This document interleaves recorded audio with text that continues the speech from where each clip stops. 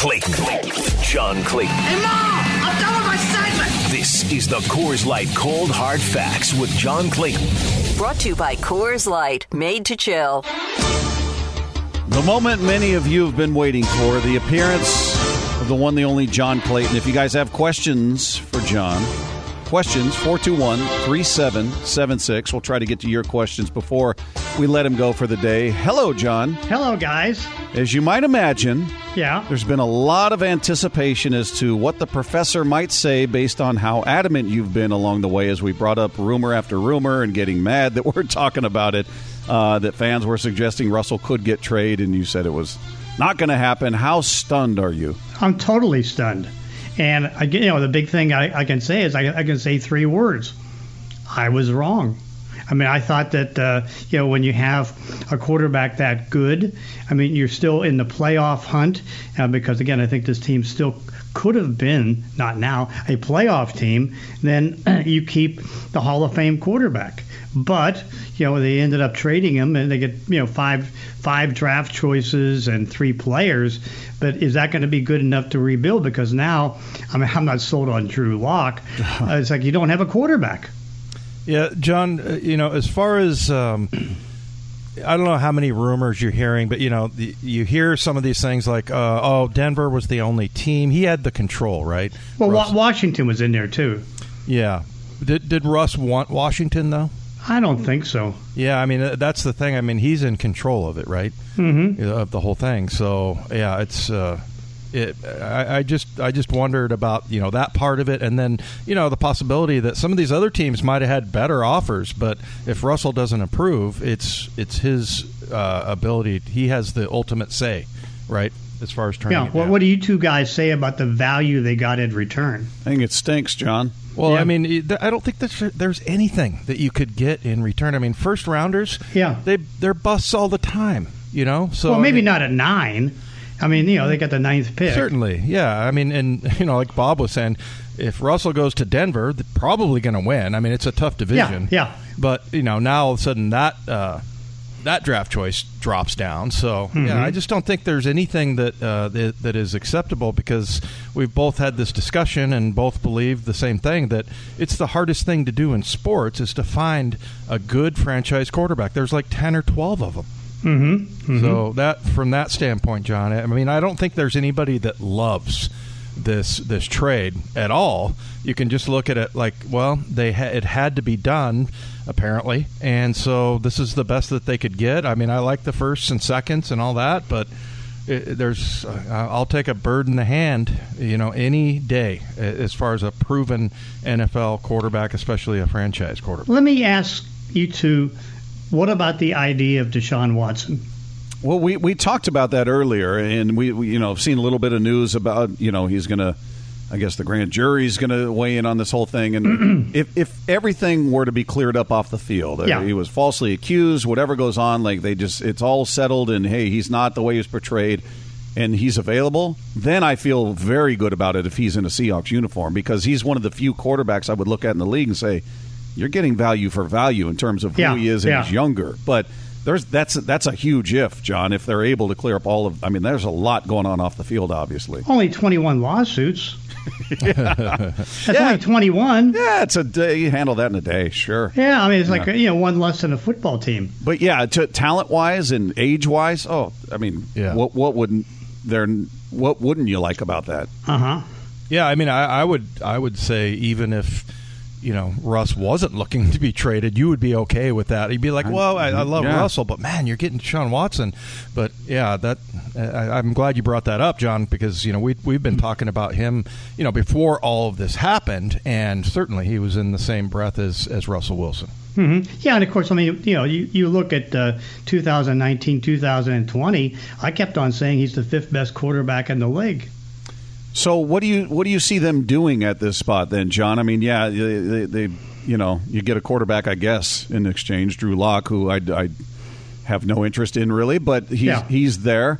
You've got Jacob Eason on the roster. The free agents that are out there seem like they're duct tape guys. You're not going to build around any of these guys. So What do you see them doing? Is there somebody in the draft you could see them reaching for, saying, hey, this is the diamond in the rough, we're going to let him sit for a year, and we're going to take it on the chin next year, but after that he's going to be our guy? Or how do you see the approach? Well, I think they can go from Kenny Pickett with his small hands from Pitt, or I think they can go with Malik Willis, who had a great combine and also a great Senior Bowl. I think those two could be candidates. So it's like, and that's with the 9th pick. So we'll see. But are these two guys worth the 9th pick? And that's a big question mark. Boy, I think if they use that first pick, the 9th pick, to draft one of these quarterbacks, and the fans, just the immediate reaction would go nuts over that. In a good way or a bad way? Bad. No. Really bad. Yeah, so, I mean, look, maybe there's some talent here. I mean, again, Russell was drafted in the 3rd round, and there's lots of people that said he wasn't even worthy of that. But as far as Aaron Rodgers, he gets a $50 million deal. I guess it doesn't surprise me, John, just because the way he talked about LaFleur, and he seems like he has a really good, solid relationship there. But, $200 million contract for Aaron Rodgers. Well, and of course, I mean, you can understand the basis of how he structured it is that the way Patrick Mahomes did his contract and the Chiefs did that contract, it was $40 million a year for the first 5 years and then $50 million a year for the last 5 years. And even though, Aaron's getting it a little bit before he gets his, 6th year, I mean, you can see where that market was going, and he took it that far. And then on top of it, he cap-wise was able to do something that was able to keep them with Devontae Adams because they franchised him, so he's happy about that. I mean, now it's a matter of what they do with the rest of their cap. John, in terms of the Seahawks and their roster moving forward, I'm seeing stuff on Twitter, the Draft Network, who I hadn't really heard of, but it's a verified account on Twitter that's got almost 80,000 followers. They tweeted out an hour ago, the Seahawks will reportedly listen to offers for wide receiver Tyler Lockett after agreeing to a trade with Russell Wilson earlier today. So what do you make of stuff like that? I don't know how credible they are or aren't, but you're seeing a lot of that out there. Having come off this experience, it's like, I'm not going to doubt anything at this stage. It could happen, I guess. And also, it's like, what about DK Metcalf? I mean, would they, consider trading him away? I mean, what you're looking at now is they went from a team with an pretty easy schedule to a team now that's probably a 7-win team, and they're in a mini rebuilding process. How do you? I think early on people are going to blame the franchise, blame the Seahawks, but Mark Rodgers also and Russell Wilson, his camp. Where do you, as far as this thing, we were kind of debating who started it or who's to blame or whose idea was this in the first place. Do you put it more on Russell's camp or the Seahawks? I put it more on Russell's camp. And so, and again, it's like, apparently, Mark won his battle because he was able to get a trade and get it to a good team. I mean, right now, Denver getting Russell Wilson, they went up to number 5 as far as Super Bowl projections. They've never been that way since the Super Bowl when they had Peyton Manning. Yeah. So it's like, they've really risen and have a chance now to have a great season. What does this mean for Bobby Wagner? It would seem like his presence going into a season where, as you just touched on, and I agree, unless they pull off something at the quarterback spot we're not anticipating, this is not a playoff team. So if you're looking at basically a rebuild right now, what is his value to the team in terms of restructuring? Or it doesn't seem to make a ton of sense based on his age. I'm starting to sense pessimism, because, again, you're right about the sense that and by the way, on the Russell Wilson contract, the $5 million roster bonus carries over to Denver. So it's $26 million of a cap hit. Next year, right? No, this year. I thought that got pushed, but no, it's this year. But again, what you're looking at is that you figure with that $15 million base salary or so, that now there's a decent chance, unless he takes a big pay cut, that he won't be back. You're talking about Bobby there, yeah. Yeah, Bobby. Yeah, and then also, I mean, you look at the way he played last year, or the way they played him, he just wasn't attacking the line of scrimmage and everything. But then also you've also got the leadership, and without Russ, I mean, Bobby's pretty much the leader of this team. I mean, certainly Dwayne Brown and Jamal Adams are some good pieces there, but boy, Bobby has meant so much. And agreed. With the absence of Russell Wilson, maybe they work out a deal just to keep him around for sure. I hope they do, because I do think that they need that leadership. Because you look at how maybe in 2020 with the leadership that they had on that team. They pretty much kept everybody away from getting COVID-19. They got everybody to behave. And that's going to be one thing, because I think you can sense with this trade, they're going to be a younger team, and particularly with all these draft choices. And if they're going to be a younger team, they need guys to tell them what to do. So, John, does this change their approach on any of the other players we've spent a lot of time talking? Diggs, Reed, any of these guys? Do you feel like it changes the urgency with them? Certainly now they don't have to bring back George Everett. I think they could bring Gerald back, Everett. Or Gerald Everett. They could bring back Will Disley, but I don't think they have to bring back Everett, because you got Noah Fant. He's had 170 catches and 11.2 yard average in his first 3 years, and he's good. And, of course, being a former first-round pick, you have the 50-year option on him. Yeah, and also, is it Willis? I keep forgetting the guy's name. Shelby Willis. Shelby Harris. Thank you, John. He decent, talent. I mean, I don't think anybody's looking at the players. I think they're looking at the draft choices. I mean, any player that you get in return for Russell Wilson is just going to automatically. I mean, there could be 3 other guys, a total of 6 guys that are just like that, and I don't think anybody cares. You're still looking at the fact that you lost Russell Wilson, so and they don't throw that to tight ends anyway. That's a good point. And who's going to be throwing to Noah Fant? Yeah. Yep. So, I mean, it just, the ripple effect. Wonder if they'll, John, get you were talking earlier. We brought this up that you had mentioned that the Rams, have a little bit more athletic offensive linemen. Yeah. Maybe they become, maybe they get the road graders, instead of going after those kinds of guys, and start to be more of a running team, because that's kind of Pete where he goes. And if you're going to have a quarterback that's either developing or struggling, you got to believe that they're going to build up the ground game. Boy, the fans are going to really love that, aren't they? I mean, they don't like the idea. Yeah, but there's no one to cook anymore. Yeah. Russ isn't here to cook, so we got to go back to pound and ground. Yeah. So it's like, it's like, I don't know. It's like, I'm not in favor of this trade. I mean, certainly, I kept on fighting everybody about the fact that it wasn't going to happen. It wasn't going to happen. Now it happens. And again, it's just not because, I was wrong. It's just that it takes, you take a quarterback as good as Russell Wilson, it takes 5 wins away from your team. Yeah, well, I don't think anybody thought it was a good idea to, some. You see some people on Twitter and on the text that are like, "This is a great deal, and that's what they should have done." And it's a minority of the fan, but it is they're vocal. Mm-hmm. What about some of the? We got people texting in. Just in terms of who could occupy that spot. A lot of people texting in asking about Tyler Huntley. Somebody asking about Carson Wentz. Do you see them looking at some of these guys? And they might. How about Gardner Minshew? He can be a possibility too. You throw his name in the mix. Let's hope it's not Mitch Trubisky.